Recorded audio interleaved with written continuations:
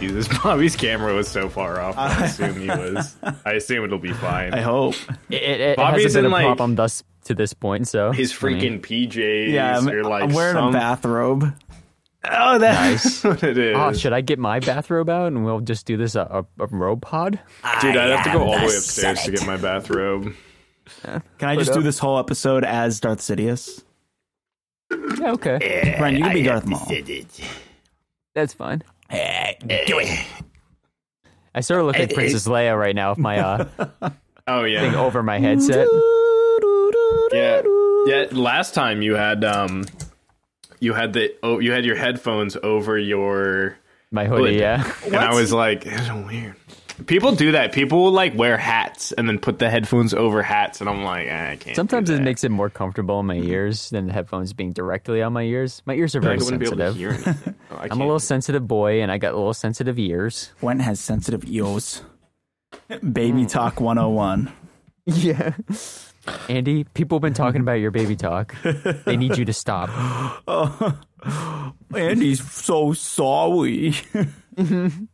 Yeah. Wow, boys. I don't even know what we're talking about. I know what we're talking about, but it's not my topic. That's right, you do. It's Brent's topic. That's right. Yeah, it is Brent's topic. Normally, I name the audio file because I know what it is, but I didn't know what we were doing.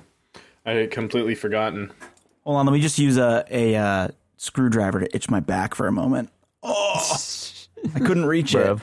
Oh, I think I just cut myself open with it. Nice. Yeah, that wasn't smart.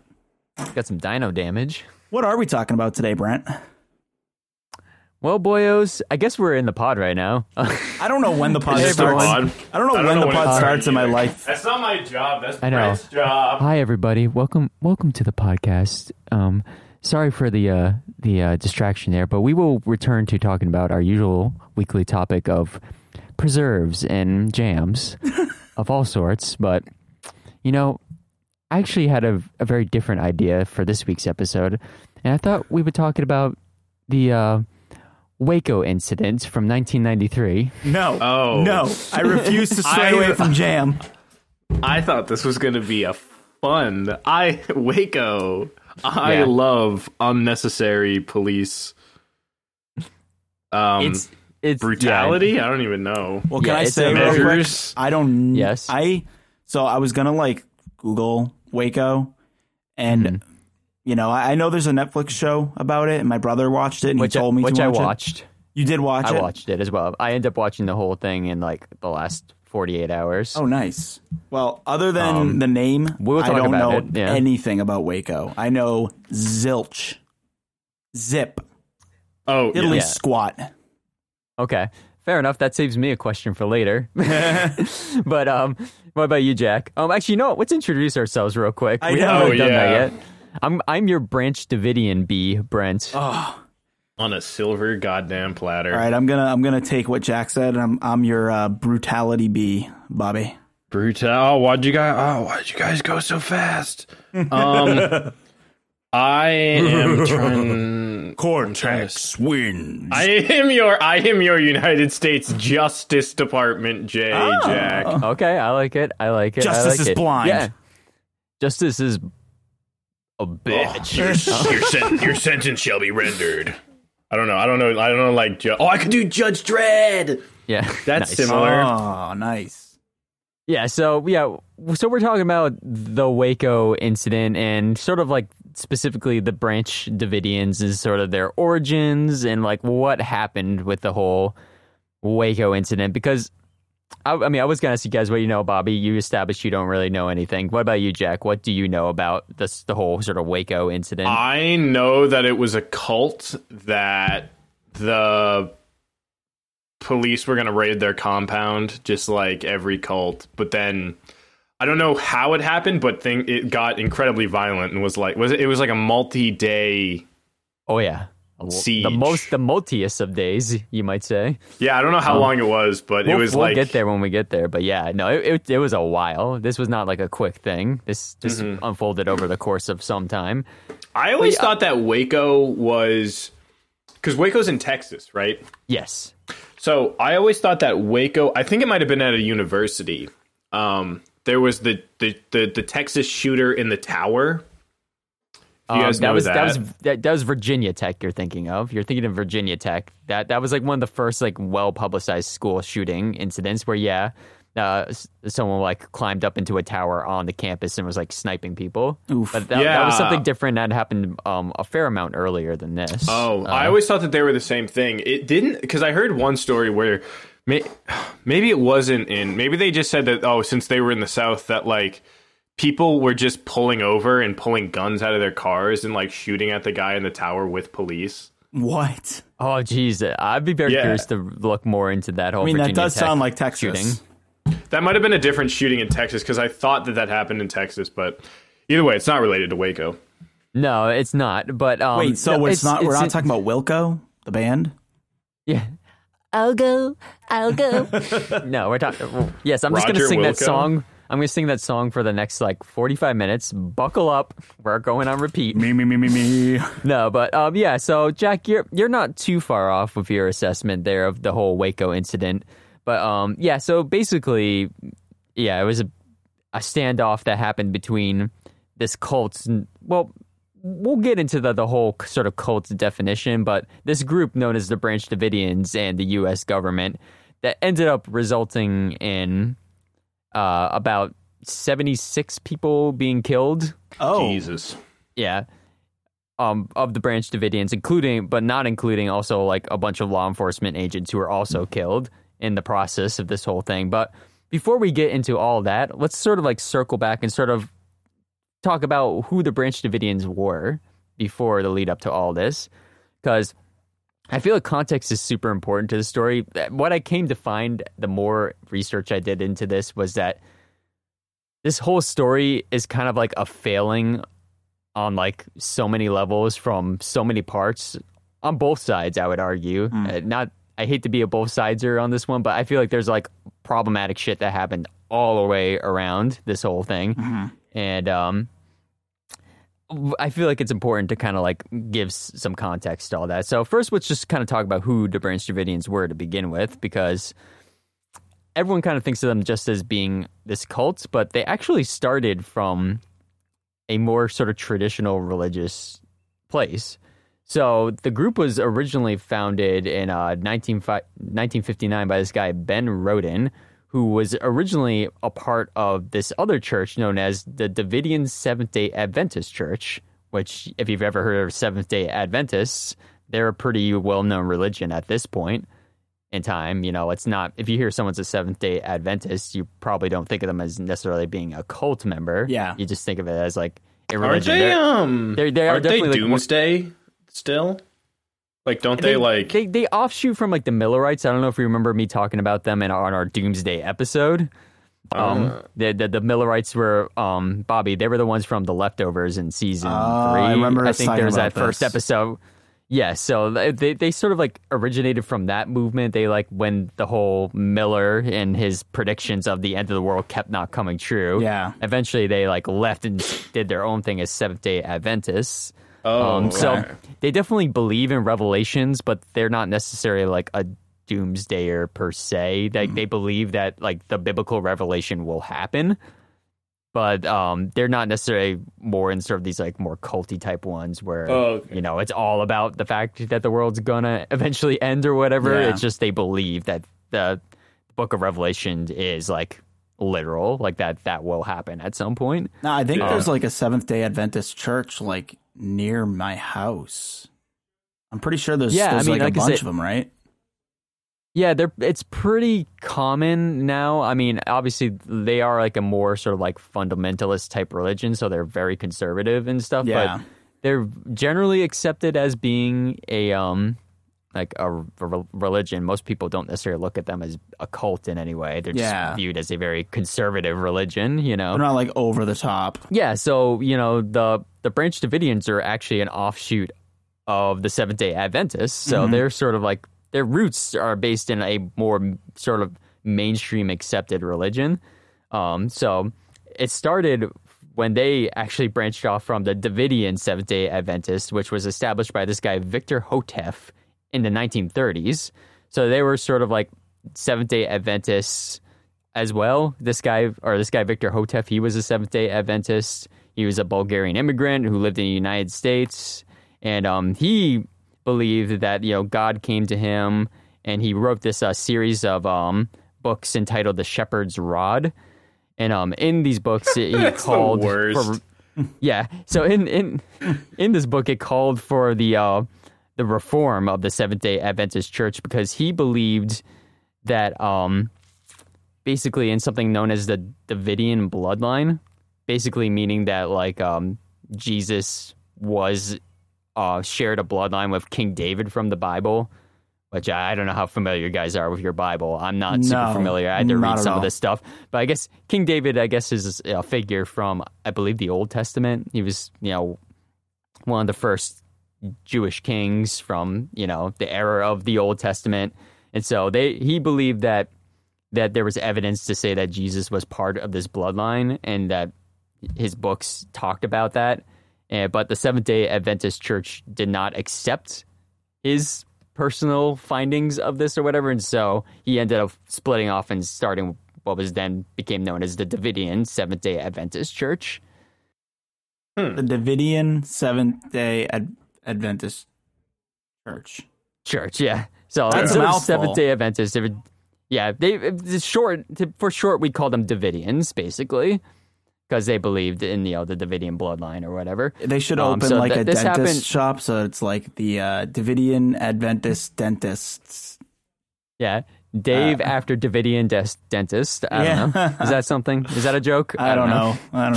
Make that a joke, Brent. So in 1935, yeah. And Brent, could you just go ahead and make that a joke? That'd be great.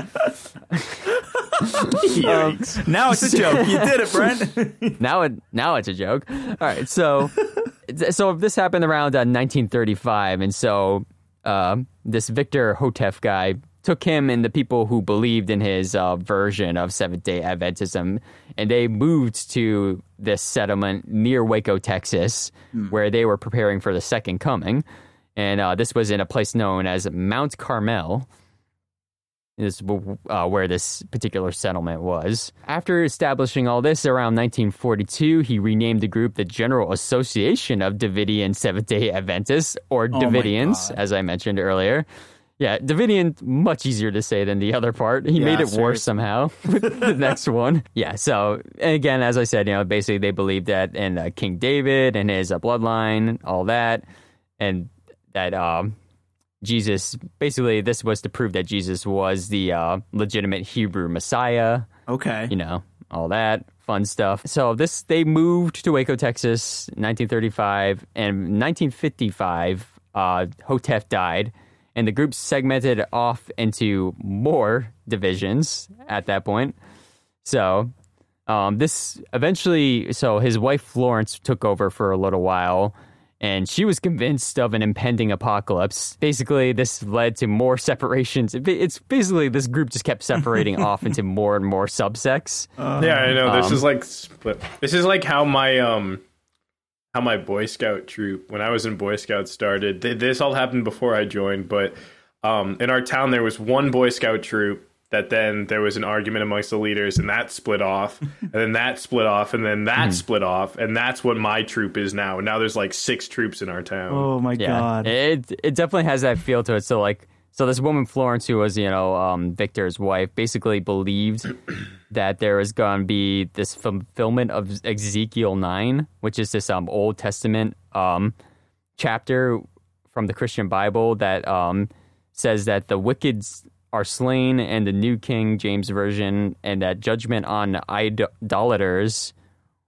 would happen to those who defiled the temple of Jerusalem. So basically she believed there was going to be some sort of end times event there in Waco, and it didn't really happen. And so then after the events didn't happen, this guy Benjamin Roden, who we mentioned before, who ended up being the original founder of the Branch Davidians, sort of rose up, and there was an insurrection within this Mount Carmel facility, and him and his followers sort of took over and kicked out all the Davidians, and then they renamed themselves the Branch Davidians at this point after taking control.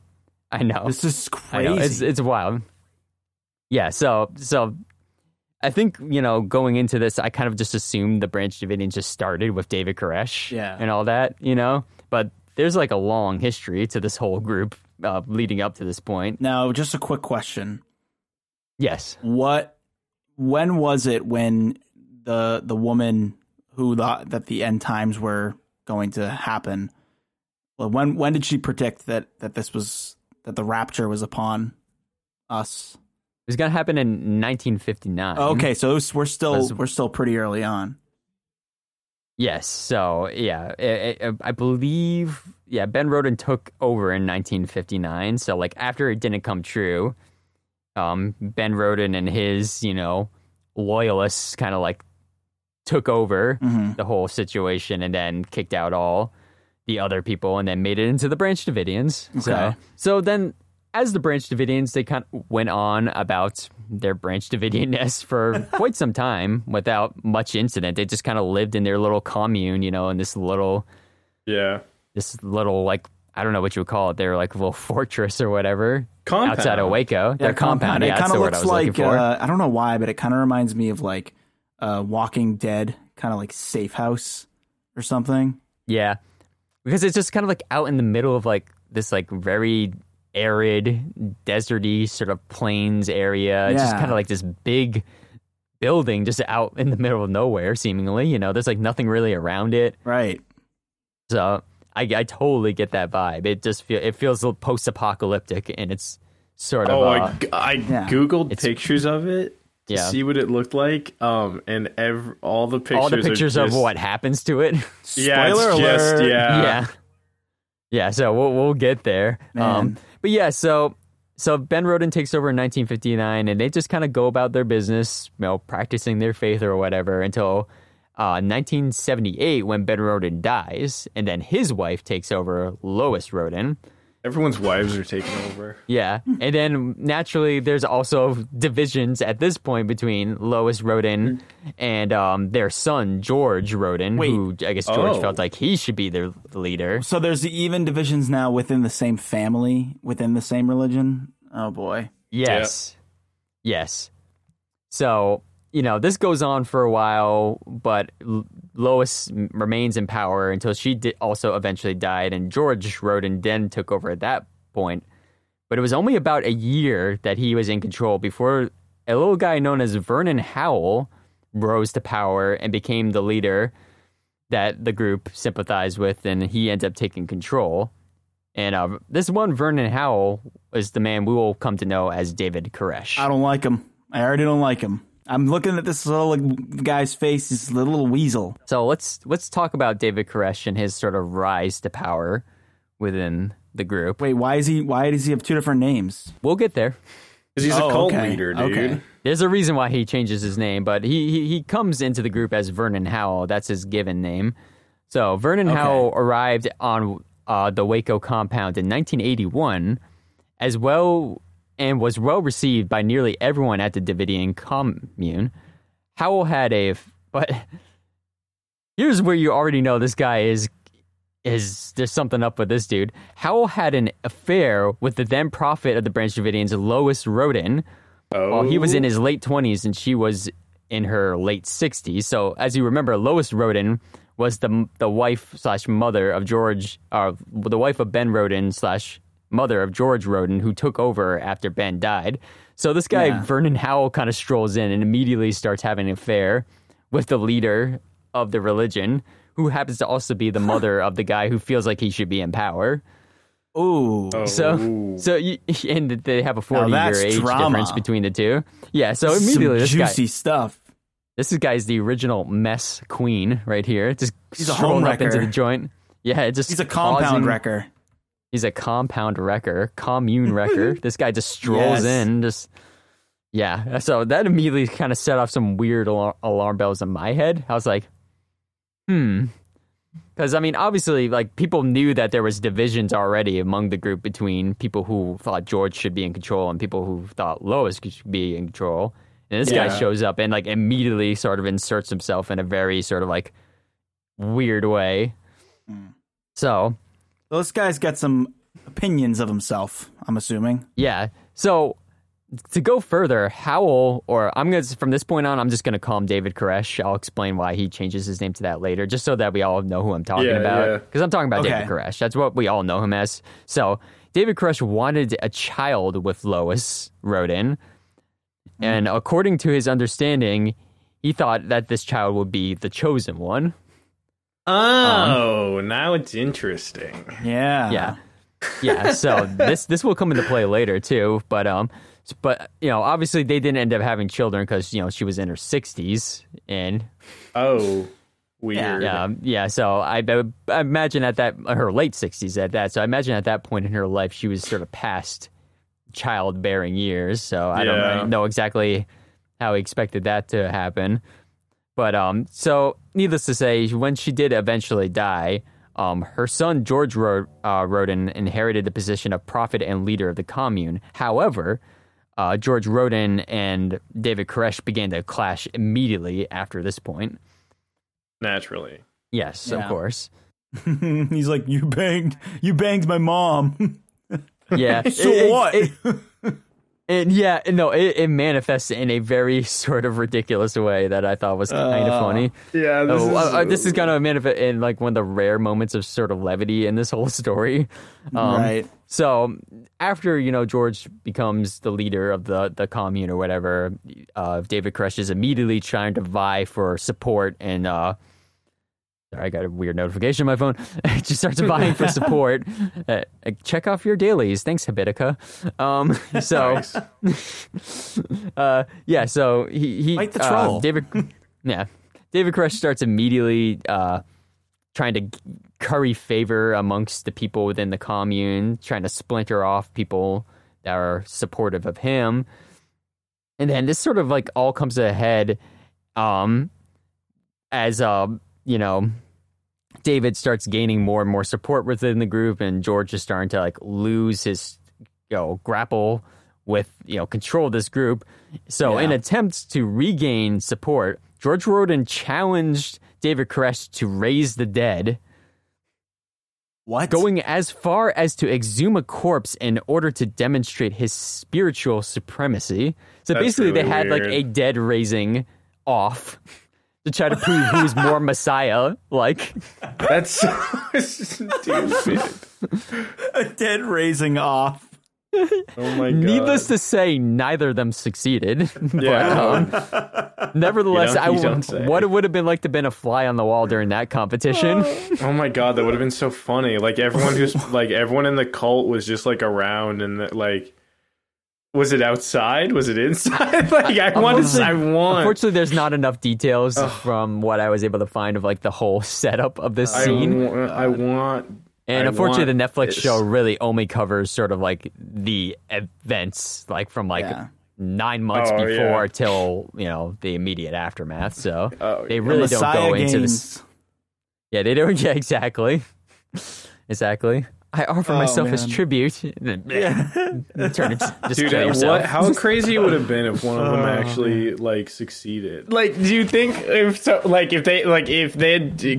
David would have just been like, "Oh, I did it," and then the other guy would have been like, "Dude, I resurrected him 90% of the way there anyway." Like, listen, yeah, right. Like, I got him most of the way there. Like, Exactly.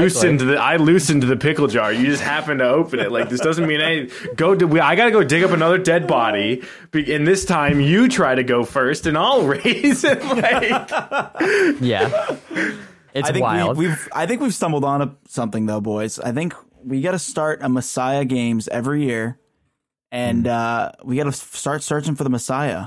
Yeah, listen, brother, you're speaking the truth, man. This is why we need patrons, because we need to save up so we can buy the American Ninja Warrior obstacle course. I mean, they're not using it right now. American Ninja Messiah. Do you think the American Ninja Warrior obstacle course is disassembled, or do you think it's in a warehouse somewhere? I mean, listen, at the very least, we can get the Beastmaster one from Netflix. I'm sure Maybe that I don't think that is show went the beyond this American season. Ninja Warrior. I wouldn't be surprised. Maybe. I wouldn't be surprised. But yeah, so let's get all the laughing out of the way now.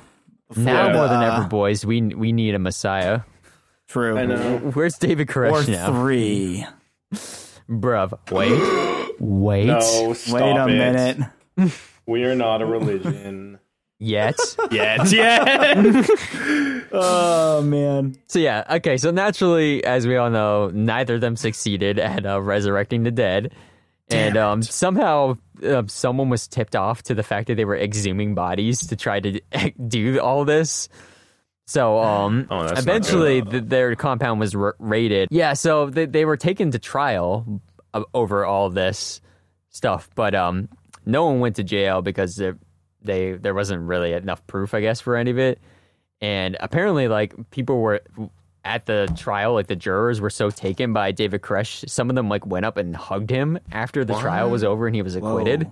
What? So it sort of speaks to this guy's sort of charisma to some sense, you know? Obviously, this guy was able to, you know, you can see through even just like little example that this guy has like that sort of manipulative ability to just get people to like sympathize and like want to follow him, you know? I was going to say, like, the one thing that all these like big like religious cult leaders have in common is their sort of swagger. Charisma. It's their like confidence and their ability to like manipulate a group of people. Like, look at Charles Manson and like, you know, Robert Durst. Like, yeah, you have to have that though, right? Like, in order for anyone to follow you in anything. It's the weird, perfect recipe for being a cult leader. On November 3rd of 1987, David led a raid of Mount Carmel's compound with him and like 7 of his other followers with a bunch of like high caliber like automatic weapons. And like they basically like took over the compound by force by raiding it with you know, machine guns and rifles and shotguns and stuff. Dude, this is literally The Walking Dead when they go to Negan's compound and they go in with all the weapons and they're like, "Wah!" You cut out, so all we heard was the first part of that scream. Yeah, that was it. That was the whole thing. Brent will hear it on the recording. Funny. It was just me going, "Wah!" No, okay. Okay. Perfect. So yeah, basically he and some of his like most loyal followers sort of take over the compound by force and kick Ben Roden out. Yeah, so this is the like what, 4th time this compound has been like taken over by force at this point? Seriously, Oh this is like what is it, Israel or whatever? What did they do for for the Crusades? Was it Israel they were trying to get back? Yeah, it was Jerusalem specifically. Jerusalem, yeah. Which is technically located in modern-day Israel. But yes, Jerusalem, the city, is the one where the historical Crusades kept happening. This is like this is the Crusades, man. Yeah, so at this point, David Koresh, who at the point was still known as Vernon Howell, decided to change his name to David Koresh. Oh, excuse me. Oh, it's not all right. The burping. So Vernon Howell at this point changed his name to David Koresh, naming himself after King David and Cyrus the Great, who was he was, I believe, the first emperor of one of the first Persian empires, which I guess was of some significance in the Old Testament Bible. And I guess Koresh is the Hebrew version of the name Cyrus. So that's how you get the name David Koresh, is from the combination of those two things. Nice. So as leader of the Branch Davidians, David Koresh, his sort of big thing was, again, as a lot of these sort of like cult groups sort of come to do, especially the ones that are based in sort of Christian faith, he was really into Revelations, the book of Revelations and the Apocalypse and all that. And so, in particular, in interpreting Revelations 5:2, Koresh identified himself as the lamb mentioned in Revelations. So, if you know anything about Revelations, the whole thing is that, you know, the 4 horsemen of the apocalypse are going to ride in, and then eventually the Lamb of God, who most people believe to be Jesus, would be reborn and then sort of like bring about God's kingdom and sort of win the day and bring all the believers into God's kingdom. Nice. And all that. Awesome, cool stuff. So Koresh naturally identified himself as being the lamb mentioned within Revelations. Of course. Now, does that mean that he thinks he's the reincarnation of Jesus, or has he always been the lamb? Now, see, his interpretation of it is different. Like, most of the media portrayals at the time said that like he thought of himself as being Jesus, but this is like actually not true. He believed that the lamb within the Bible was actually referring to just a Messiah in general, which just means an anointed one who like leads the way to God or whatever. So he believed himself to be the person who was going to sort of like pave the path for Jesus's second coming.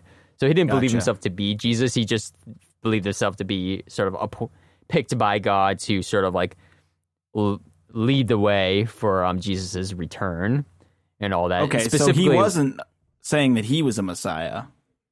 Well, he was. He just wasn't saying he was Jesus. He just believed that the word Messiah refers to anyone who is sort of like who leads people towards God or shows them the light or whatever. So he didn't believe himself necessarily like, you know, God's child or anything like that. He just believed that like it was God picked him to sort of like to do this thing, to like lead the way so that Jesus could return or whatever. So I wonder if that's why he thought that his son was going to be the chosen one.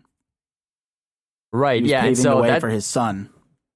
Yeah. Yeah. So later, once he started taking control, he believed that he actually started sort of believing that he needed to have a bunch of children because he thought that there was like some passage within Revelations that says that 24 elders would be the ones who would sit at sort of like the 7 seals of like, I don't know, the apocalypse or whatever, and sort of bring about this sort of like revelation or whatever. So he believed do we have a multi-wife situation on our hands?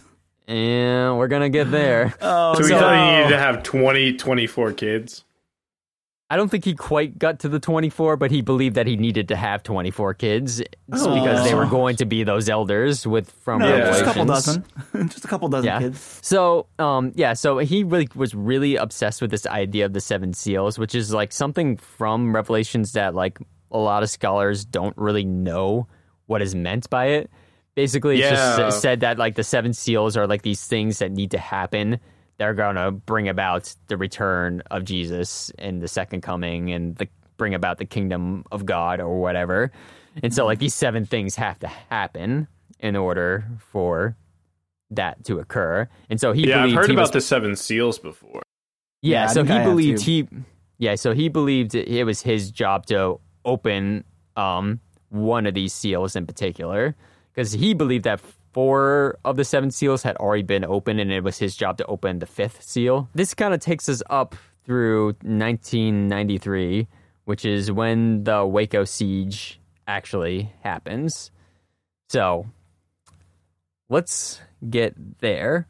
Oh, I'm so excited. On February 27th of 1993, the Waco Tribune Herald began publishing a series called The Sinful Messiah, which reported allegations that David Koresh had been physically abusive towards children within the compound and had committed statutory rape by taking multiple underage brides. What is it with these people? It's the same old story. Yeah. So the underage brides, when you need to have 24 kids, like I'm sure he was like, oh, I need a bride who's young to have a lot of kids. Yeah. So Koresh did believe in polygamy specifically for himself. He basically made it so that like he was the only. Everyone had to be chaste within the compound except for him. Like he said that like he had the burden of having to like create these children, and that like it took me a bit to realize you meant chaste as in chastity and not as in like run away from. I never got there. Thank God I have you, Jack, to make these realizations for me. Yeah, so like he like made everyone swear to celibacy except for himself because he felt like sexuality was sort of like this like burden that like made people worse, and so like he like took on the burden so that he can make these 24 children, but like he wouldn't enjoy it or whatever. Yeah. So he also like basically made all the women within his compound his wife. There's wives, so that's kind of gross. So like all the women, like basically even the married ones, basically who stayed, agreed to become David Koresh's wife, including a bunch of, girls. Let's just call it like it is, girls as young as 14 years old, 13, 14 years old, and based on some reports that came out after the fact, I mean, he was also more than likely raping girls as young as 10 years old within the compound. Are you kidding me? Yeah, some stories from people who managed to get out, who were like kids, reported that like he was like sexually abusive. But then the weird thing with this whole story is like there's so many conflicting versions of it from all different sides. From the people who managed to get out, some of them say really terrible things about what was going on in there, and the other ones still defend David Koresh and what was happening there, and saying that there was nothing bad happening there at all. And yeah, so it's hard to know the full story. My personal take on it is that some of it has to be true, like, I mean, obviously, like with like the underage brides, we know that was true, but basically their loophole was like, well, in the state of Texas at the time, I don't know if this is still true there or not, but if you're 14 years old and your parents give you permission, you can get married, right? Whoa, I gotta look this up. Is that true? That was sort of his loophole, but like, I kind of feel like if you're the kind of person who's like, well, there's a law that says it's okay for me to, have sex with 14-year-old girls as long as their parents say it's okay, you're probably a bad person. Yeah. Because, there was a Hollywood producer who What's that?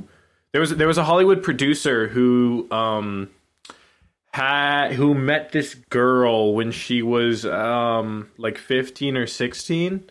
Like she was in a movie or a show that he was producing, and they like fell in love and got married when she was 16, because their parents gave her permission and were like, even though the dude was like 40 something, and I think it was like, it might have been 10, 20 years ago at this point, but they're still like happily married and there's like no issues. It's just like such a weird story. Yeah, that's actually very similar to like the Celine Dion story and her husband. Like he was like in his like 40s or 50s when he met her, and she was like 15, and they ended up getting married. I don't know exactly what age she was when they got married, but that also like always like really weirded me out. But Yeah. I don't know. But yeah, I have confirmation that that law does exist in Texas still, right now. Yeah. Still, if you have your parents' consent at the age of 14, you can't get married. Yeah. So again, like that's fine, but I feel like if you're like at this point, David Koresh is like in his 30s, and it just, I don't know. If you're the kind of person that'd be like, well, if the law says it's okay, like, I don't know. I'm a 30-year-old guy. Obviously, I'm already married too, but like, I would never, under any circumstances, be looking at anyone who's a teenager, like, at all. That's like a child. So like, if you're like, oh, but the law says it's okay, no, you're probably still just like a skeevy, gross person. Like, clearly this is like an antiquated law from like a different time, Right. I don't know. So needless to say, this Koresh guy, was taking child brides. He had multiple brides within the community, the commune. He had, I think at this point, at least 12 or 13 children from all these multiple brides. And so, so this sort of news story that was running out about him sort of detailed a lot of this stuff and all his different claims and everything. And so, in addition to the allegations of sexual abuse and misconduct, Koresh and his followers were suspected of stockpiling illegal weapons. Oh my God. So again, I mean, they preparing for a run-in with the government, I'm guessing? You would think so. But I mean, this will come back to sort of like what David Koresh believed. He believed that his job was to be to open the fifth of the seventh seals, and he believed that fifth seal was that, as he put it, I believe, was that the kingdoms of Babylon would like try to spill their blood and kill them.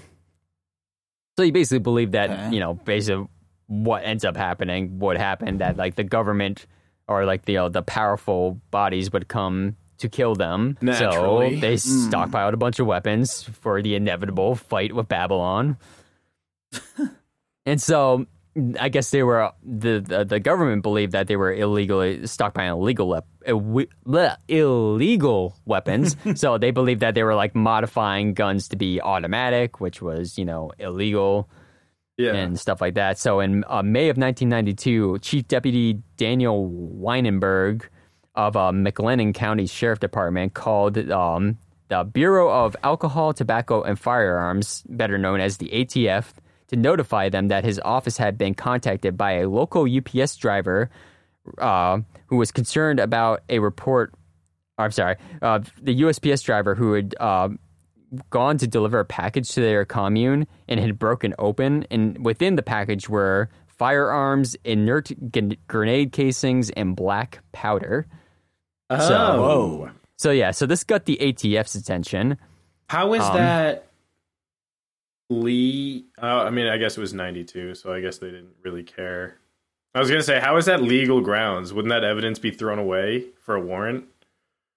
Jack, we don't remember pre 9/11 life, Well, here's the thing. So ATF sort of used this as a grounds to sort of like actually open a formal investigation. Oh, and so they started launching surveillance of the compound, and then so basically they said that they heard automatic gunfire coming from the compound, which they used as evidence to obtain a search warrant of the compound.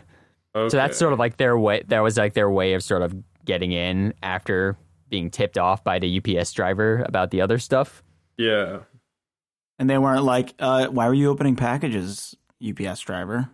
Well, the package fell and broke. I assume it was if it had guns and freaking grenades. I assume it was heavy.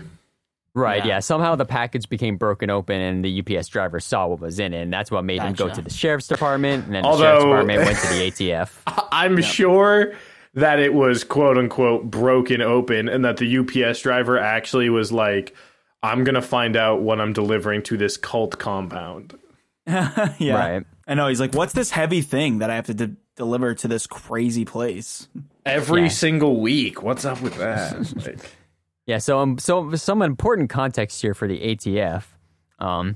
They had just a year prior had like a very sort of like public sort of events happen known as Ruby Ridge. Which this was actually gone over a bit in the TV show. So basically what had happened was sort of in a very similar situation. They suspected this guy. I won't go into full details because obviously like that could be its own podcast probably. But basically there was this guy living in sort of like a compound in Idaho. This place called Ruby Ridge. They believed he had some sort of illegal weapons, and like that area of northern Idaho is sort of like a extreme right wing sort of white nationalist sort of stronghold area. And so they went to serve a warrant to basically search there for weapons, and then it ends up turning into a big firefight where a couple of agents were killed, this guy's son and his wife were killed. It was basically just a big mess. And so there was a big public outcry about it, and they were being threatened to be defunded by the government. And so they were sort of itching to sort of rehab their image. Yeah. In some ways in the public eye. That leads us to February 28th of 1993. So the ATF attempted to execute their search warrant on Sunday morning of February 28th of 1993. The local sheriff department, in audio tapes broadcast after the incident, said he was not apprised of the raid. So, the local sheriffs did not know that they were basically the ATF was going to come and, raid the compound. Yeah. So, despite being informed that the Branch Davidians knew a raid was coming, the ATF commander ordered that it go ahead, even though their plan depended on reaching the compound without the Branch Davidians being armed and prepared. So... Oh, okay. It's kind of sketchy. So basically, here's what happened, and it's pretty ridiculous. So somehow, like, basically, like, the ATF, in an attempt to sort of rehab their name, sort of had, like, brought on sort of, like, a media division onto the ATF to sort of, like, film the whole thing. So they had, like, a camera crew and everything that were going in with them to sort of film the whole thing as they, like, went in on this raid. And so... on the way to trying to find this place, like, they alerted some news crews and they had, like, their one embedded camera guy. They got lost trying to find the compound. What? And so this one, like, camera crew, like, from, like, a news station, like, stopped and asked a USPS driver, like a postal driver, how to find the compound. And so the driver was like, why do you want to know? And the driver's like, oh, well, I hear there's going to be some big raid over there at the Branch Davidian Mount Carmel compound. Well, it turns out that a postal worker was a Branch Davidian. Oh. And so he drove back to the compound, told them that, like, the ATF was coming for them.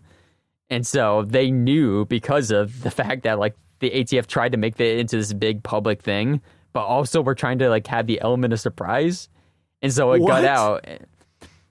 And the Branch Davidians were like, oh, okay, I guess the ATF is coming to raid us.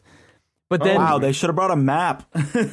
So they had a undercover officer embedded with the Branch Davidians.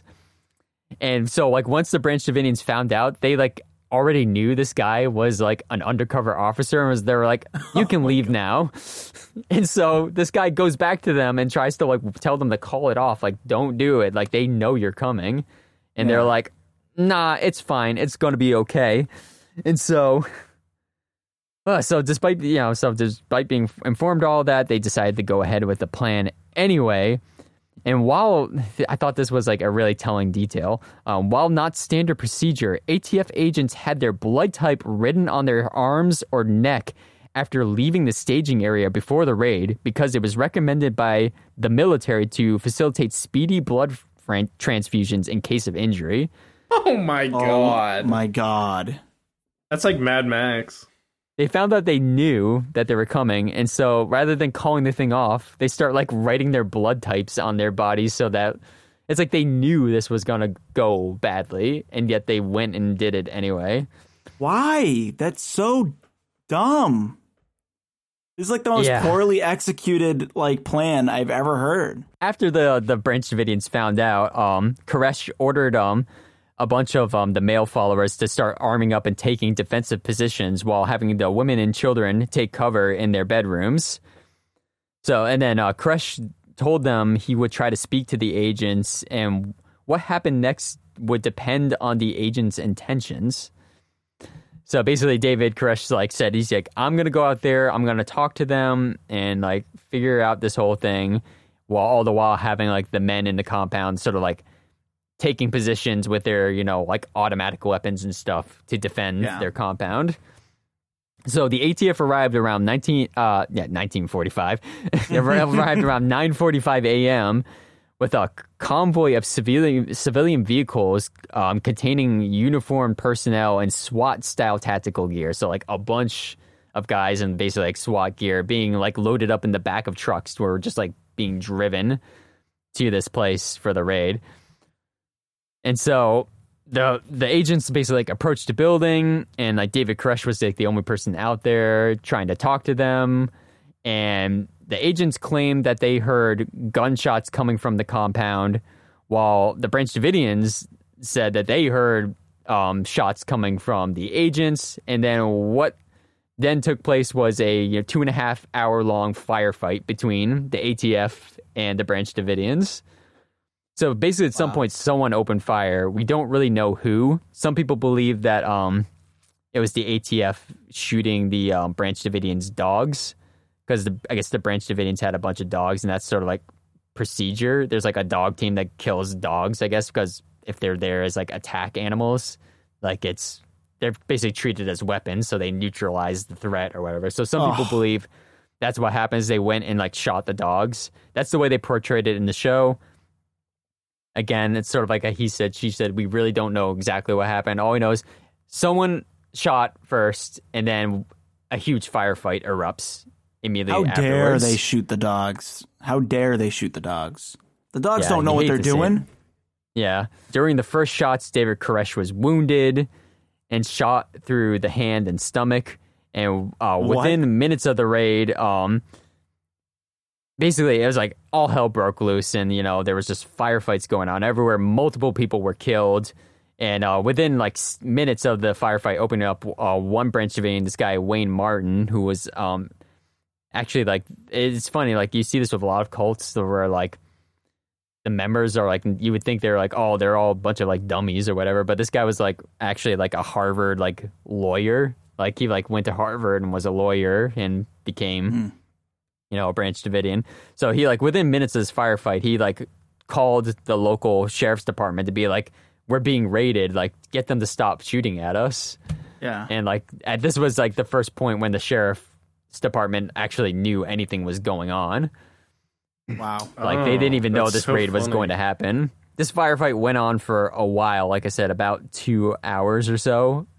And in total, 4 ATF agents were killed, along with 16 others being injured, and along with 4 Branch Davidians being killed and multiple others 5 Branch Davidians being killed, along with multiple others being hurt in the process. So this huge firefight that breaks out and just like leaves a bunch of people dead and injured right away. So there's like 9 people dead right now, right? Yeah, within like the first like 2 hours of this incident. Yeah, it's crazy. And one of the crazy things about all of it too is like a lot of this was all caught on camera as well. Like there's like famous footage of like, the ATF like trying to like climb up on the roof because they like thought this one specific area of the house was like the gun room, and they were trying to get into there, and like a bunch of like agents were shot, and one of them was killed like coming out, like trying to get into the window and coming out, but that room was like not a gun room at all. It was just like a bedroom. So yeah, it was just, the whole thing was just like a huge mess that just like quickly got out of hand. Eventually, the ATF agents established contact with Koresh and others inside the compound. And after all this took place, the FBI was brought in to take control of the matter. Because it got out of hand so fast with the ATF. So they brought in a couple departments, just like the FBI in general, and then the FBI Hostage Rescue Team, or the HRT, to try to, negotiate the release of, the people within the compound, try to get them out of there and like de-escalate the situation. Now, this brings us to this guy, Richard Rogers, who was the head commander of the HRT, who was also at Ruby Ridge, which we mentioned before, which was the other incident where, like, sort of like it got out of hand really fast and, like, a bunch of people got unnecessarily killed in sort of a standoff. So this is the same guy who ran that whole situation. He's also now here running the hostage rescue team for what's happening here at Waco. So, maybe not the best person to be in charge of the situation when they already have a track record of not handling things well. Yeah, I might say. Yeah, so he's the one brought it to try to like deal with this situation after it's already gotten out of hands, and like we have many people killed and hurt. So at first, the Davidians had phone contact with local news media, and David Koresh was giving like interviews to like radio stations and like TV networks and stuff like that. And eventually the FBI cut off communication with them. And so this led to a 51-day standoff between the Branch Davidians and the FBI. What? 51 days this whole thing went down. I was not expecting that at all. This took a long time to unfold. I thought maybe you would say like a week. Maybe. Even then I would have been surprised. But 51 days? Yeah. They like take breaks and like sleep, and they would just come back out and just shoot at people? What? The thing is, like, most of the firefighting basically stopped after that first day. But yeah, from that point forward, it was more just, you know, they were basically under things. Yeah, because they were the Branch Davidians were basically under siege at that point. They had brought in like tanks, and there were constantly helicopters flying overhead, and tons, like hundreds of like arms, you know, SWAT style, you know, officers and stuff there. So like they were pretty outmatched, and so at this point, the FBI basically was just trying to negotiate them leaving the compound peacefully, but it gets really weird because like there's multiple different factions of the FBI there. So you have the ATF there who sort of get sidelined after they sort of botched the whole thing to begin with. Yeah. Good. Yeah. Because you could argue like the whole thing, this whole situation was probably avoidable from the get-go. Like, but anyway. So you got like the hostage rescue team who like wants to take a much more aggressive approach of like trying to like basically smoke them out, pretty much like using like psychological torture methods of like, you know, blasting loud music and sort of like horrible like sounding like screeching noises and stuff at night to keep them awake, blasting high powered lights at their building in the middle of the night to try to, you know, just like mess with their heads and stuff. And yeah, that sounds pretty. Using tanks to like run over shit like on their compound, like run over cars and like doing all kinds of just like, you know, sort of trying to antagonize them. And then you have like, you know, the negotiators who are trying to broker more of a peaceful solution, like who are actually on the phone with David Koresh and his followers, trying to like just get them to sort of be cooperative and negotiate their release from the compound. So, like, this goes on for a while, and over the course of time, the negotiators are able to get about 35 people to leave the compound willingly, so including a bunch of children. And how many people are in the compound now? It's hard to say. It was probably a little over 100 people in total. Okay. So they managed to negotiate the release of about 35 people, but at a certain point, Koresh won't let anyone else leave. Like he won't let any of his wives leave. He won't let any of his 14 children leave. So, yeah. So, like at a certain point, it kind of reaches a little bit of a stalemate until eventually they do have a little bit of a breakthrough where basically David Koresh agrees that like if they let him sort of like write his prophecy or whatever, like eventually he like has like a breakthrough where he believes that he's gotten his message from God, because initially he said he would like let everyone leave if like they like broadcast his message on like national television, and then they did, but then like everyone on national television like was saying this guy was crazy and he was a quack or like just a crazy cult leader. And so when he saw that response, he like basically like called it off and like decided not to like let them leave, like, oh wow, because they weren't getting his message or whatever, like they didn't get it. So he was like waiting for a sign from God at that point to like, so he would like, knew how to like spread his message in a way where they would accept it or whatever. Yeah. So right, because otherwise this whole phase 5, you know, bloodshed thing is pointless if there's no message beyond it. Right. So, because this is what he wanted, right? He wanted there to be bloodshed because that's part of what he needed to do. But if no one knows why, he's got to break the seal. Right. And so he at a certain point, I'm trying to remember exactly how it unfolds in the show, but like basically he's able, like the FBI at a certain point cuts off his communication with the outside world. Like they start they cut power to their compound to try to like torture them and stuff, you know? Yeah. So like they have no like electricity or running water or anything, and you know, they're running out of food and stuff. But then like in the show, I don't know how true this is in reality, but basically they're like listening to a radio, and there's this one radio station that's sort of like talking about their whole situation. And then like a TV reporter calls into the radio show. He was like outside the compound when all this is happening, and basically like they use like a satellite dish that they have like on their compound to sort of communicate to the guy who's like on the radio show, like the person calling in, to say that like they hear them. Like they start like rotating like the satellite dish to sort of like show that like they hear them on the radio or whatever. So like they're able to get a mess. I have to believe this is true because they're able to get a message out to like basically get themselves a lawyer. So wow. they get so. Coincidentally enough, the lawyer they get is this guy, Dick DeGuerin, who's the lawyer who represented Robert Durst in his trial in Galveston, Texas. Who is this freaking lawyer, dude? Yeah, so he's a legend. I want to be friends with him. Yeah, I guess. So, like, the What's lawyer... his name again? So, Dick DeGuerin. Is he still alive?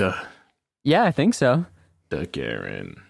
So, yeah, so this guy comes in and basically negotiates with, you know, like the FBI to like secure, you know, like a peaceful release of like the Branch Davidians, basically being like, we're going to let like the Texas Rangers come in after, you know, they surrender so that they can preserve the scene, because the Branch Davidians were concerned that like the FBI was going to like remove any evidence that like the FBI was the one that started all this and not them or the ATF or whatever. They were going to like clean the crime scene, if you will, to like make it seem like they were the ones who were guilty. So like they were able to sort of like get the FBI to agree that like the Texas Rangers would be the one that would like handle the crime scene as like an independent party or whatever. Yeah. And so after the FBI agrees to this, sort of like David Koresh sort of sees this as like his sign from God that like they can leave, but he says he will only leave when he's like allowed to sort of like write his sort of like prophecy or whatever. Yeah. Mm-hmm. So they agreed to give him like a week or so to like write out this prophecy. So at this point, we're like 40 days into like the standoff and everything. Seriously, this is insane. So wow, he starts writing his prophecy or whatever, or dictating it, and someone else is like writing it for him. And I guess at a certain point, the HRT gets impatient with it. Like after a week, the fact that he's not done it yet. So they decided to go to U.S. Attorney General Janet Reno to get approval for a final sort of like assault on the compound, because they basically were like, we don't want to wait for him to finish writing this thing, even though like we came to agreement that if he got to write his thing, they would all leave. And like they even like negotiated with lawyers and stuff. So they're like, this is taking too long. We're just going to go ahead and raid it and like smoke them out with tear gas. All they had to do was just wait. And instead wait a little bit more. Broke their word, and wow. Yeah. Wow. You could tell they probably have been wanting to do this for a while. Because like I said, there was a lot of infighting between like the hostage negotiators and then like the hostage rescue team. Yeah. So like the way it's depicted in the show, it's like this one dude, I forget his name now. Crap. Something, I don't remember. Some dude from the show. Yeah, Gary something. I'll look it up after. But yeah, there's this guy who like is like the lead negotiator. The true story is there was like a bunch of negotiators, but like this guy sort of like was like the sort of stand-in in the show. He was sort of the lead negotiator, and like the lead from the HRT were like constantly butting heads and whatever. But also like the command of the FBI like didn't like communicate between the two of them, so like they were like coordinating separately from each other. So like they had like contradicting strategies and stuff, you know. So like on the one hand, the negotiators were trying to like be sort of like gain the trust of like the Branch Davidians and stuff and all that, and so that they would come out peacefully. But then like the HRT would come in and start like, you know, cutting off their power and blasting loud music at them at night to keep them awake, and like destroying their property, you know. So like, so they would have so much miscommunication. Like they'd get a phone call like, no, we're here to help you. We want to make sure that everyone gets out okay. And then yeah, and then like trying to exactly. Sleep, like, so all this to say that, you know, the HRT got impatient and decided they were gonna kind of like go ahead and like take over control of this thing and plan a final assault on the compound. So this took place on April 19th of 1993.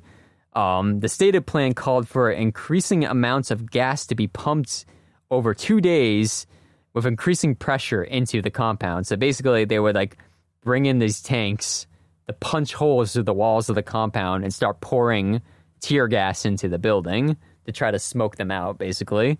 Basically, while they were doing this, they had loudspeakers that were saying that they were not assaulting the compound and that they just wanted them to leave, all the while they were sort of like crashing tanks through the walls and that's flooding the building with tear gas.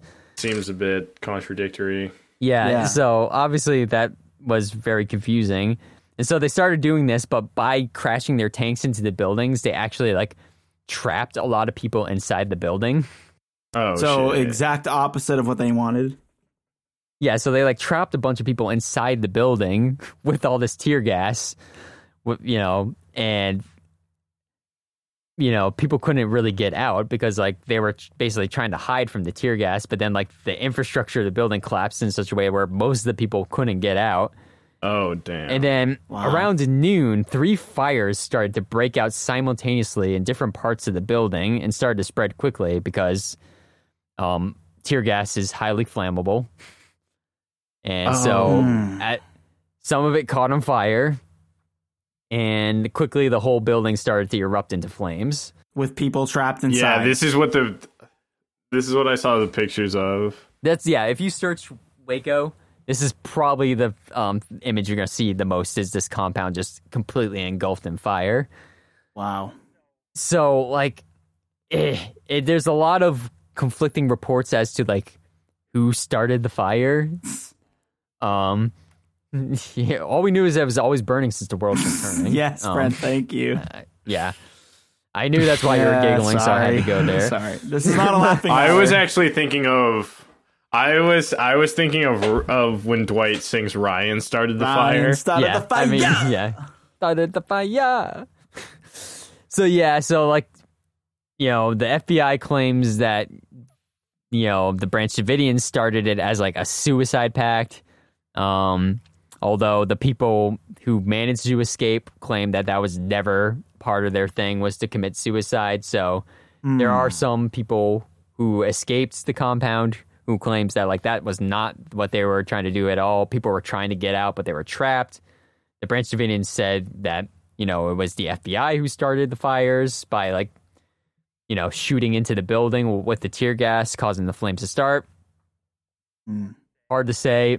I'm personally of the leaning that, you're filling a building with tear gas, that's pretty flammable stuff. Like anything, I feel like it's just as likely that the fires could have started on an accident, I mean, at this point, they had no power in the building, so there was some evidence that they had like gas lanterns, that they were using for lights in the building, and candles. There's a lot of reasons why it could have gone up in flames. That doesn't necessarily mean that like it was done purposely by anybody. Yeah.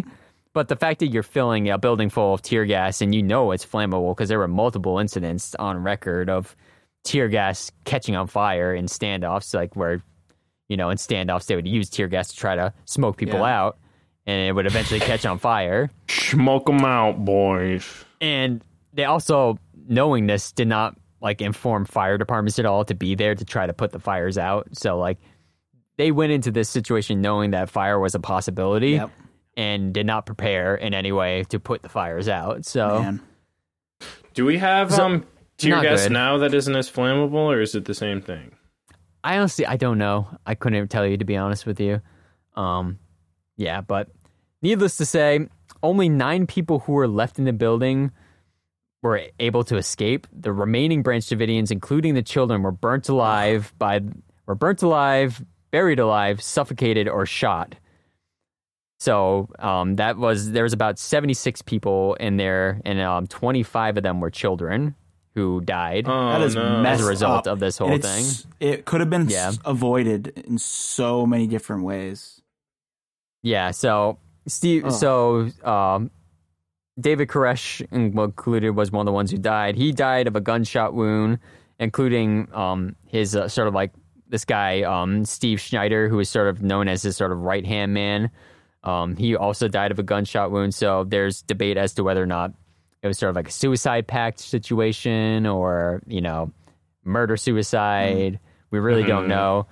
The way it's depicted in the show, if you're interested, is that Steve Schneider shoots David Koresh because he asked him to, and then he kills himself afterwards. So, oh shit, that's a bold take. Possible. Yeah, that's a possibility of how that outcome was. We really have no way of truly knowing what exactly happened. Yeah, but yeah. Everyone inside died, and so I'm looking at the autopsy pictures. That's sort of like messed up, dude. It's bad. Yeah, it's real bad. So this kind of, I guess, brings us more to the sort of the discussion-y part of it. So, like I said, the show version really makes David Koresh, like, they really sort of make him not seem like a creep. You know, like in the show version, they're like, well, you know, they had illegal weapons, but, you know, like all they had to do was file certain permits and they would have been okay. And like technically in Texas, you're allowed to have, you know, brides of 14 years or younger, but they don't really go into at all like the accusations of abuse by David Koresh, you know, like sexual and physical abuse. I read into stories that like David Koresh used to carry around like a boat paddle in the compound that he would use to like, you know, do corporal punishment to people. And that he would like hold like these like 14-hour long sermons at times and like demanded that people, and obviously with, you know, him saying that he was, you know, this messiah or whatever, and like everyone had to like give their wives to him. Like there's like a lot of really sketchy weird stuff. Not the best. And like, you know, like the story we talked about before where like he raided this place with like assault weapons to take it over. Like I don't think this guy was a good guy, and the show really sort of like tried, in my opinion, to make it seem like, yeah, this guy was a weirdo and thought he was a prophet, but he wasn't that bad of a guy. Like that was sort of like the take I got from the show he's version. Almost just as much to blame for this whole thing as the ATF. Like it's tricky. It's even tricky. if he wasn't to blame for what ended up happening, like the things that he did regardless were just terrible. And he put these people in this position, this awkward position, you know? Right. And then, yeah, like he obviously had like a certain level of control over these people, which is why they didn't leave, you know, because there were opportunities for them to leave, and he was able to convince them to stay, you know. Mm-hmm. It reminds me a lot of Jonestown. Yeah. Yeah, very similar. Yeah, definitely. Except, I mean, without, you know, them, you know, murdering their own members or whatever, you know, it was sort of like murder by like government standoff. But the thing is, like, the government, as much as this guy was a bad dude, based on like what evidence they had, there was no reason that this thing had to go down like the way it did. No. You know, because like, yeah, David Koresh was a bad guy, and would they have gone to worse things? Hard to say, you know, because like their whole thing was that they were going to be attacked by Babylon, right? Right. Yeah. So whether or not they would have acted out violently themselves to like bring that upon, it's hard to say. I don't know. We really can't say for sure. It is hard to say. I honestly feel like I feel like if the ATF or the FBI wasn't violent right out from the start, that he would have just I feel like he would have just started firing on them. I personally don't see him, because he, like, if he hadn't preached that there's going to be this great violence that's going to usher in the kingdom of God, then I would be like, maybe maybe, you know, they shouldn't have done that. But like, it really seems to me like he was going he wanted violence either way. David did. And it makes me wonder if he like purposely knew like where things were going and kind of like was reading the room. And when he said like, oh, we agree that if you let me write this, like this sort of prophecy or whatever, like, you know, my final statement, then we'll be able to walk free. It makes me wonder if he purposely didn't write it and knew that they were going to be the aggressors, if he just kind of held off. Right. And so even if they didn't do anything, he probably still, I don't want to assume, but he could have maybe waited even longer. Like, obviously, there's no way to know because you can't rewrite history. Like I said, the show portrays it like he was writing it and that he like refused to like release any of the pages of it until it was done because I don't know, he felt like the first time he put a message out there, like the world like rejected it as being crazy. Yeah. And so he's like, I can't release anything until it's perfect. And the reason why we do know some of this stuff, or at least this version of it, is like the show was actually based on 2 books. One was the guy, Gary Nesner was the name of the guy. I just remember it. Gary Nesner was the lead FBI negotiator who was like, trying to, he's portrayed by Michael Shannon in the show. He was trying to like broker a peaceful solution, and obviously they ended up going with a non-peaceful solution at the end of all this. But the show is sort of based on like a book he wrote, and then also a book by this guy, David Thibodeau, who was one of the members of the Branch Davidians who managed to escape in the final raid. He basically like was able to get out from, in the show he like jumps through a window, but like I think in reality, like it was like very dramatic, but like I think in the reality, like he just like escaped through like a broken down wall from like one of the tanks.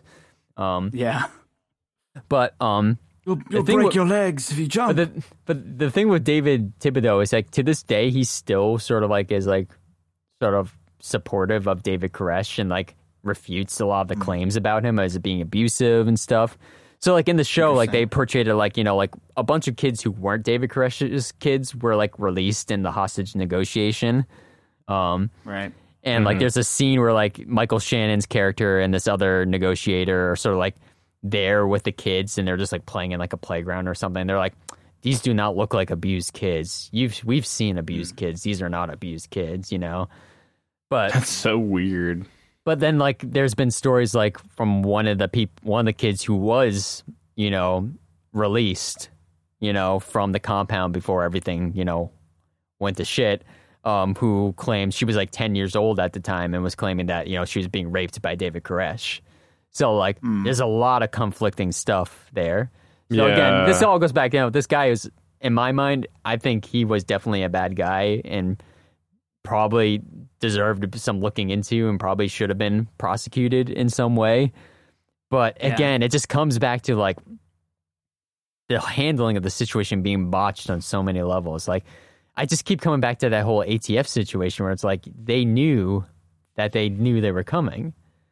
Yep. And they knew that they needed surprise to be able to serve their warrants, or else there was a possibility that the Branch Davidians were going to arm up in preparation for an armed conflict. So it's like, why would you go through with it? Why would you just go through with it? Yeah, and then it's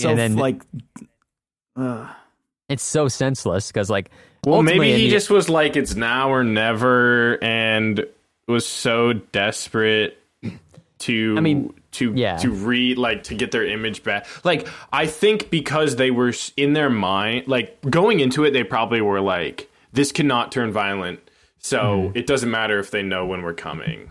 Maybe that's giving them too much credit. Obviously, there's no way. I think he was bloodthirsty. I think he wanted war. Like the guy in charge of the ATF when they went in and they decided to do that. Yeah, they definitely wanted to rehab their image. There's no doubt about that. Like they were they were being threatened to be defunded at that point. So like they needed a win.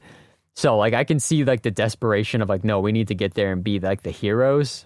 Did they get defunded after that, or is the ATF still around? Do they consider this a win? Yeah, I don't know. It's hard to say. This was not a win in my book. Most people look at this as definitely like a fail, but the thing is, in the aftermath of it, like pretty much all the blame was assigned to the Branch Davidians. Like they said, like they fired on the ATF, so the ATF was justified in their reaction to it, and that, they believed that the Branch Davidians they said that the Branch Davidians committed mass suicide with the fire. Though, people who survived it, who were within the compound, said that was not what was happening. So it's all feels like there's a little bit of a conspiracy going on. Yeah, I mean, Gary Nesner himself like has come out and said that he felt like it was mismanaged. That's why he sort of like wrote the book. He was like, I felt like that the handling the situation was really terrible, and that there a lot of the fault falls on the ATF and the FBI for what happened, like it ending the way it did. Though I wouldn't. It's hard for me to say I would recommend the show version, because while there's good performances and everything, they really do sort of like, I feel like, you know, it portrays David Koresh way too sympathetically in my mind. Like, yeah, I feel like sounds like it. And I feel like they kind of like hand wave away like all, like anything about like what they were doing as being bad. Or I really want to say David Koresh. I feel really bad for the people who died in there, because like, yeah, I don't know if these like, people. That sucks. I mean, like I feel like, you know, when you have this kind of like cult leader type personality, that these people were, in my mind, are largely sort of like brainwashed, you know, at this point. Right. Or, you know, they were so swept up in like whatever this was that they thought, you know, these being believers in like revelations or whatever, that they just were led astray by this, you know, charismatic manipulator. And I don't know, maybe this guy believed his own delusion about him, what this bringing about of, you know, revelation. I don't know. But, you know, 76 people did not need to die there. And I feel really bad about that. That was kind of like the strongest takeaway I had from the show, was just how tragic it was. Like their portrayal of like that like final sequence of like the building burning down and them all being stuck inside, like women and children and just people who were like trying to escape but couldn't, because of like the way they tried to get them out of there was by crushing the building with tanks and filling it with tear gas that caught on fire. You know, like it was just like, that did not need to happen. And that's really like the worst tragedy of the whole thing, is just how unnecessary all that was, you know? Yeah, seriously. Well, again, it makes you think of like Jim Jones and how this, what can seem like a very normal situation where, like, you know, you have people who are maybe like lost, just looking for some comfort and like something to believe in. Yeah. And it just like slowly escalates to the point where you like, they're wrapped into this thing. They don't even know about how big it is. Yeah. And then the common theme that we've seen with a lot of these is it just ends in a bang, like this crazy peak, you know, that it just escalates so quickly. And then, it just becomes this story that's told forever. Yeah. And what's funny is it almost seems like in every case, the whole purpose of whatever this big disaster is to spread a message. But almost every time the message is like, these people are horrible. you know, it's pointless. The funny thing though with this one, this is, I'd say, one of the rare exceptions in some ways, because this Waco incident is largely looked at as like a huge failing on, you know, the FBI, the ATF, like the American government in general. And so like a lot of people, especially sort of like, I would say more conservative leaning people, tend to point to this incident as like, see, this is the government gone awry. And so, i.e. that means, you know, like dismantle government control of everything, you know? Right. And it's kind of hard to argue in a circumstance like this with the way this turned out. Like, you can totally see like why people would feel that way. Cause like, basically like military force was used on a bunch of people, you know? Yeah. And while I don't necessarily think that should mean that like the government in general is like bad and you should, you know, we should all start compounds and militarize ourselves to like prepare for like conflicts with the government or whatever. But it's just like it adds fuel to some of that fire, which is kind of a frustrating thing too, you know? Yeah. I don't know. Yeah. Well, it's part. I feel like it's fairly nuanced, because it's like, well, every single, you know, member of those organizations, or even the like everybody didn't have a say. Like, is this a failure of the system, or is this a failure of poor decisions of people who are part of the system? Right. You know what I mean? Like Like, where is the actual fault of the poor decision making? Right. That's a good point. No, that I clearly like that point we've a lot. seen it could have been avoidable, like very, very avoidable. And it's just like the people that were in charge made some pretty bad choices. Yeah. Right. Yeah. So yeah. And So I just don't even know what the answer to that even is. I don't either. I think ultimately this was just like I just feel like everyone in this situation who failed. It's just a big unfortunate thing that happened. The government failed, the FBI failed, the ATF failed. David Koresh was a bad guy doing bad things. Yeah. And it all just converged into this like perfect storm of horrible things coming together. And so while I don't, necessarily feel any sympathy for David Koresh himself and his ultimate fate, I do feel a lot of sympathy for his followers who, yeah, for sure, were led astray into a really horrible situation. So, so that's basically the story of Waco and the Branch Davidians. Sucks. Yeah, I wasn't expecting that to be such a wild ride. It was. I don't know how long we've been recording, but like it feels like we've been recording for 10 minutes. That was so interesting. I haven't and I kept skipping over some of the more like more specific details at certain points because like.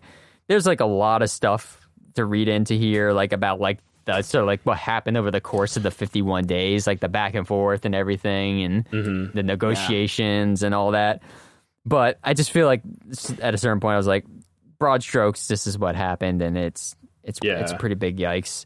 And I mean, it even like it had a legacy that's lived beyond it. Like the Oklahoma City bombing specifically was. Timothy McVeigh cited Waco as like his primary inspiration for doing the Oklahoma City bombing.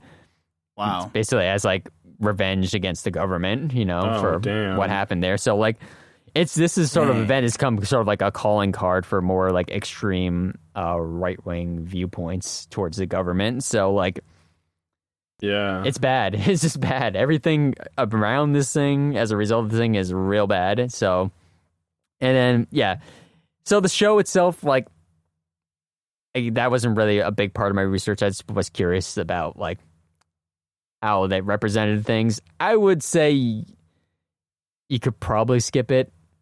Like, there are good performances and stuff. I just, again, like, I felt like they really sugarcoated all, like, the really dark stuff with David Koresh. Like, they didn't really mention it at all, like, some of the more weird stuff. And they, again, sort of, like, hand wave away, sort of, like, the child bride stuff by being like, oh, well, but in Texas, the law says you can marry as long as you have the parents' permission.